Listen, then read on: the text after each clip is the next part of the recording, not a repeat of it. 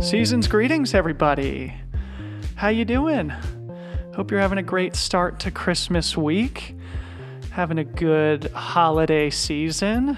Welcome back to The Well, where we are feeling very festive. Of course, I am your loving host, Dylan Bowman, and today, as I teased in last week's episode, we have a very important and very exciting announcement that I am so excited to share with you guys. It is the launch of a new project that I've been working on with a great group of people for a while now, for the last several months. And I am just so thrilled to get it out of our heads, into your hands, and into the real world and see what happens. But we are so thrilled about it, and I'm so excited to hear what you guys think. And to be more specific, what we've done is launched a new mobile app for runners that's going to be called Pyllars. This app is going to be going live in both the Apple and Android app stores, we hope on January 1st. Of course, with the holidays and the complexities of getting things approved in those app stores, we might be a little bit delayed, but we're aiming for New Year's Day, but definitely sometime in January, if not on that specific day. But it's coming, and we are so excited. And in this episode of the show, what I want to do is explain a little bit about what Pyllars is, about what we're trying to achieve with it, what it means for this podcast, and then finish with a sample of something that you'll find on the platform if you do decide to be a subscriber. But to start, just to give a little bit of background, for those who've known me or followed me or listened to the podcast for a while, you'll know that last year, 2019, was an incredibly difficult year for me, both on a physical and an emotional level. I fell into a really dark personal hole, the worst moment in my life. And for the first time in my 33 years, I experienced just desperation and depression. And it really was a full 12 months of internal agony for me. And simultaneously, my physical body completely fell apart. I got horribly sick multiple times. I seriously broke my ankle. I developed chronic Achilles tendonitis. I crashed my bike. I separated my shoulder, got a concussion, and just generally felt terrible in my daily life, but then especially when I tried to run. It was really such a tough time in my life. And while I feel that I've successfully navigated this tough patch and emerged a stronger, better person as a result, the key takeaway for me was that the simultaneous deterioration of both my internal and external health was not a coincidence. That the reason I felt awful while I was running, and potentially the reason why, for the first time in my life, my body just started failing and I experienced several serious injuries, was because of my toxic internal environment and the imbalance that I felt in my personal life. And it became crystal clear to me at that time that the body and mind are one. And that's where the idea of Pyllars came about, to give athletes a place where they can cultivate both their physical and their emotional fitness. And I guess the key learning from this personal crisis was the critical importance of cultivating and emphasizing our emotional fitness as much as we do our physical fitness. So just as it takes consistent practice and training to develop our physical fitness and reach our potential as athletes, the same is true for our internal life and our emotional fitness. It takes consistent training. It takes practice. And as I say in the podcast, in what feels like every single episode, when I reflect on my running career and think of the times when I've performed at my best, it's never necessarily when I'm training the hardest or theoretically at my fittest, but it's instead when my personal life and my emotional health have been in a good place, which opens up the energy and the enthusiasm with which I can then tackle my training and competition. So, our core mission at Pyllars is to give runners the tools they need to develop both their physical and their emotional fitness, what we see as the pillars of 360-degree health and wellness, and the basis from which we can improve as athletes and as human beings. So, let's talk about the we that I've mentioned a couple of times, the who is behind this project, and what you can expect from Pyllars on a practical level. I am very proud to say that my partner and co-founder in this endeavor is none other than my big brother, Jason Bowman, who some of you might remember from episode 5 of this podcast, where he was our guest and where we spoke at length about meditation and his experience with silent retreats over the course of the last decade. And Jason has long been my personal spiritual advisor, but what most of you probably don't know is that he's also a semi-world famous yoga teacher too. And he's touched many, many lives, both with his physical instruction, but also with his incredible gift of distilling the philosophy of his craft into words, and in a way that us normal people can understand and relate to. And you'll see what I mean at the end of this episode. Jason and I are only separated by 14 months, and we've been close our whole lives, and we've been on very different but somewhat parallel paths in our respective pursuits. Of course, mine in running and him within yoga, art, and meditation. And we've always wanted to collaborate more closely on something, and I'm just so very happy that we've finally done so with Pyllars, joining our distinct passions into a single entity that turned out better than I could have ever imagined. So, what can you all expect from Pyllars if you do decide to subscribe? First of all, I want to say that the last thing we want to do is give you another app for your phone that you can get addicted to and feel completely awful about. There are enough of those out there. To the contrary, we really hope that this app makes users feel good and delivers real value into your lives as humans and as athletes. What a concept, right? As I said, this app is very much for runners, and it's for runners who are looking to improve both their physical and their emotional fitness. So, what does that mean? What you will find within the app are many things. We have interactive training plans designed by me from 5K to 100 miles, and for all different ambitions and ability levels. You'll find how-to training content from me. You'll find strength, movement, and mobility material. You'll find yoga sessions from my brother. You'll find breath work, lectures with meditation functionality. You'll find sleep content, and much, much more. And everything in there is specifically tailored to the athlete.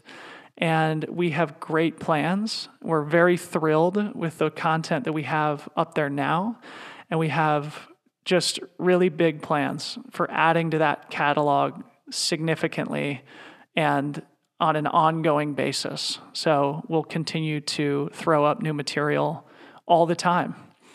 And crucially for us, and something that I really want to stress to you all, is that Pyllars will also have a very forward-facing community functionality where we can all interact, get to know each other and strive towards improvement together.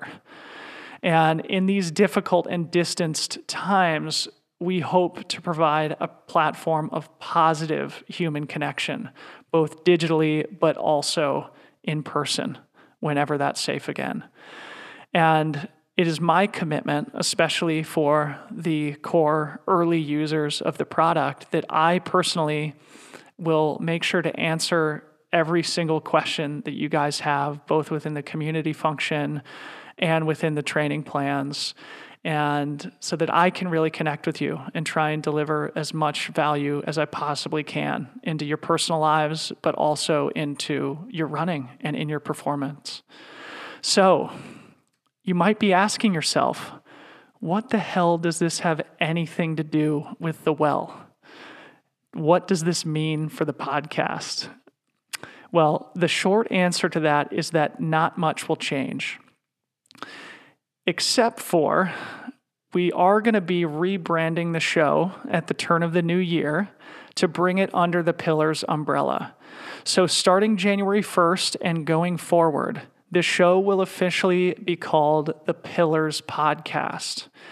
You won't have to resubscribe, I don't think. The show should just start appearing in your feed under the new name after the new year. But I wanted to just give you all a heads up on that. We will be changing the name. And while I've always loved the well, I mean, when I thought of that name, it just felt so perfect, and I really do love it. It just makes sense to join the podcast and the app together into one brand with a unified vision for the future. But in terms of the material on the show, it will remain more or less the same. It really has brought me so much joy.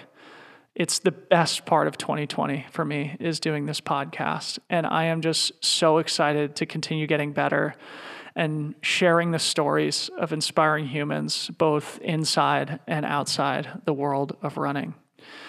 And really, guys, I feel so indebted to you all, the great audience who's listened to the show as we've built it together over the last 12 months. And as you all know, I've never taken advertising for the show, and I very much plan to never, ever do so.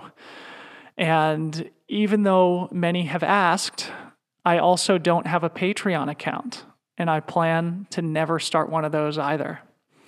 So if you're someone who wants to support what we've been doing with the podcast, the best way you could do so is by subscribing to the app and becoming part of what we're trying to build with Pyllars.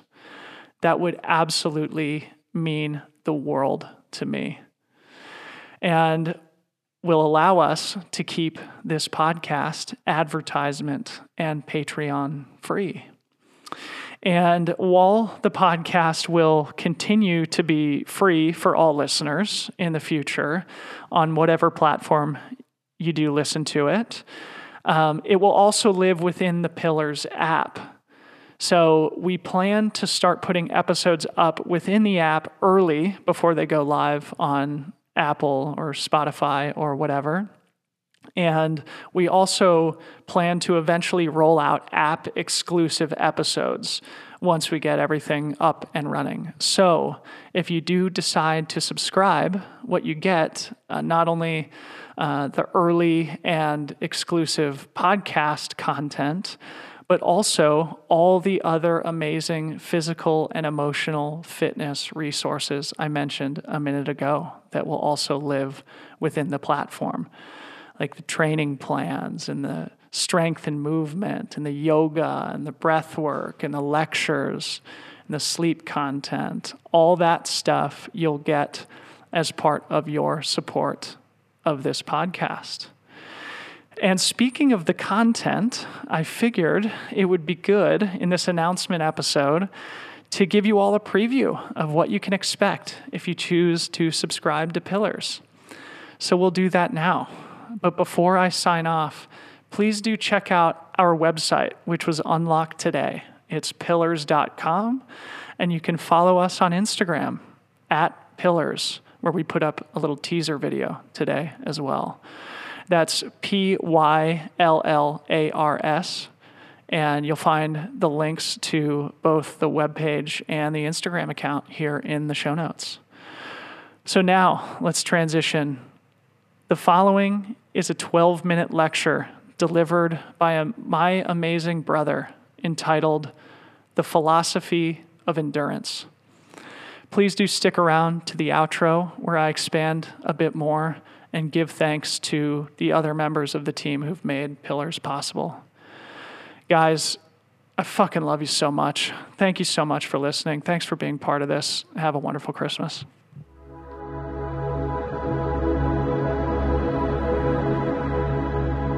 Hey, hello. This is Jason Bowman, and today I want to talk about endurance. Life is an endurance pursuit on pretty much every level. The short term and the long term, the mundane and the profound, all are consistent in their demand to exist within situations that we don't want to. Waiting for a ride in the rain, waiting for a coworker to respond to an email, waiting for a lover to respond to a text, waiting for the results of a biopsy, and also things like sitting through a dinner or a meeting or any conversation that we'd rather not. We're tasked with enduring the shortcomings of children and friends, or much more difficultly, enduring our own perceived shortcomings, existing in social situations with a sense of shame for having said or worn or even thought the wrong thing. These things are as common to everyday life as anything, and in some way our degree of success in dealing with aspects of life that demand endurance directly defines our experience of ourselves and also how other people experience us through relationship.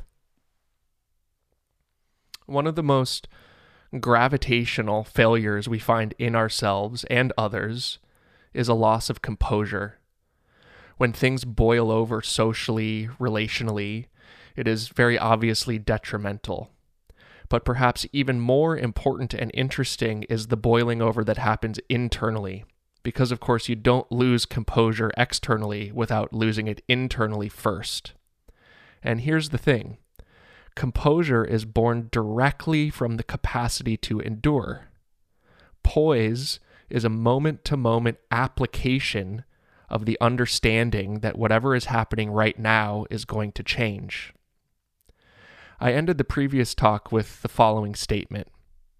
There will always be something you want that you don't have, and there will always be something you do have that you don't want. It's impossible to overstate the importance of internalizing such a truth. At the center of every single moment of suffering is the forgetfulness of this truth. And it's this we're dealing with most essentially in the demonstration of endurance. Or stated differently, endurance is the acceptance of the fact that there will always be some unwanted thing present, and there will always be some wanted thing not present. The degree to which we can accept this, with some permanence, is directly related to our level of composure, and consequently, the harmony of our relationships, and consequently, our overall well-being. Now, I'm of the belief that one of the reasons why human beings grow to love sport, or any type of physical endeavor that demands endurance, is because such things give us an opportunity to practice interfacing with life's most difficult thing, only on a very manageable level. When you decide to run intervals, you're essentially choosing to suffer, and in doing so, choosing to exercise something besides your body, something much more interesting than your physical fitness, which is, of course, your capacity to endure suffering. And through this comes a real solid demonstration of your understanding that it's worth it to undergo short-term discomfort for long-term strength and resilience. The things we learn in sport are directly relatable to our personalities, to our relationships, to our lives. With cardiovascular fitness should, without fail, come an ability to sit in traffic with more composure. And this is for the reason that we discussed in the previous talk, which is that any understanding that is internalized physically is also internalized mentally, and vice versa. We like to push ourselves cardiovascularly because it gives us an understanding much more broad than the conceptual that suffering is impermanent. And if we greet it with composure, it lends an incredible invincibility to our spirit, to our ability to maintain a sort of lightness when the major demands of endurance crop up in real life, which they always will. Now, the way I've come to think about this subject owes gratitude to something I read many years ago, a simple couple sentences written by a guy named Tim Cahill. He said, "An adventure is never an adventure when it's happening. An adventure is physical and emotional discomfort recollected in tranquility." This is no doubt a truism, but to me, at its heart lies a challenge to overcome its very truth. Simply, with the development of an enduring spirit comes an ability to bring the tranquility into the discomfort, rather than, as Cahill prescribes, needing the passing of time in order to make the discomfort meaningful as an adventure. We all experience this on the physical level in ways just discussed, but also in traveling and even in domestic arguments. Things that at the time seem like major setbacks come later to be seen as beautiful and necessary and ultimately meaningful. So then the development of endurance allows us to find more of that beauty and meaning in the very moment of discomfort rather than after it. And all of this, of course, shines a different light on what we call type 2 fun. Type 2 fun is defined as being something that is miserable while it's happening, but fun in retrospect. I suppose I'm of the persuasion that we should be able to achieve the ability to superimpose the fun onto the misery. I want to urge the consideration of something somewhat related to this. There's a very common internal question that works consistently to undermine everything just discussed. And that is the question, when will this be over? Now, it's worth including some temporal context here, and that is that this is being recorded in November of 2020, a year in which the question, when will this be over, has perhaps never been more immediate. When will the nightmare of the election be over? When will we have a vaccine? When will my business be able to reopen? When will my family be economically sound again, etc.? These are all incredibly salient and fair impulses in so many of us right now. Be that as it may, the posing of the question itself is undermining because it immediately takes us out of what is happening now, and more so, projects a false sense of deliverance on some abstract shore off in the distance. I heard an interesting thing recently, which is that the circuits in the brain involved with wanting and craving are not the same as the circuits involved with the experience of actual enjoyment. Which means that when you finally get the thing you've been craving, it doesn't actually satiate the part of the brain that has been craving it.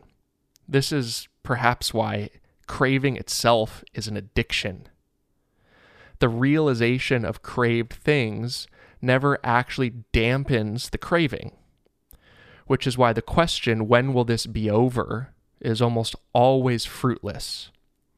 And this is at the heart of that adage that getting something you've always wanted can be the worst thing that can ever happen to you. Because as soon as it appears, you understand that there are still wanted things you don't have and still unwanted things you do have. There is no true deliverance. This then makes another adage quite interesting, which is the one that says, it's more fun to want something than to have it. This is the heart of endurance. Endurance is understanding the nature of desire, and not only with your intellect, but with your subconscious and with your animal body. You can think of a time or situation in which you said to yourself, "When will this be over?" Heartbreak is a great example. Or even something as simple as being stuck in an airport on a flight delay. In hindsight, the remembering self paints a picture of the experiencing self that is quite fickle or lacking in endurance. When we look back on those things, they always seem less intense now than they did then. Even the most devastating heartbreak passes, much less the most inconvenient flight delay. What we can realize through contextualizing lived experiences like these is this: it is not the discomfort of enduring situations that come forward as memory.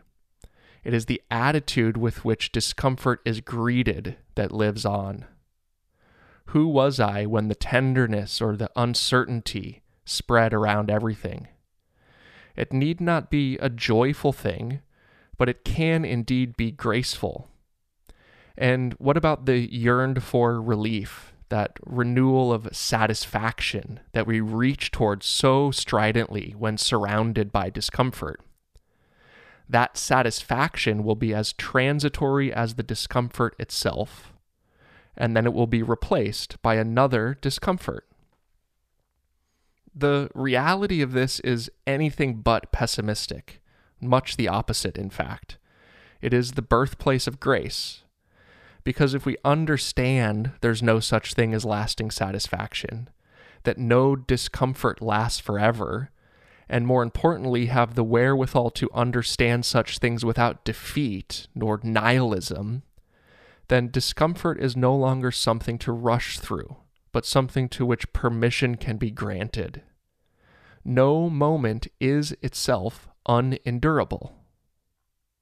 There is no arriving, whether in our relationships or jobs or overall level of happiness.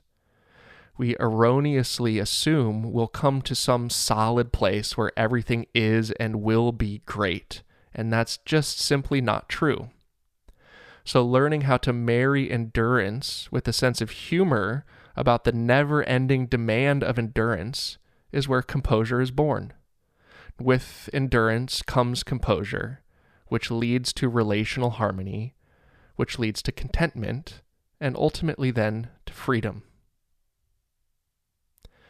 There is, of course, I'll argue, no better way to practice endurance than in sitting still with your eyes closed for some time. As always, I'll encourage you to do so as often as you can.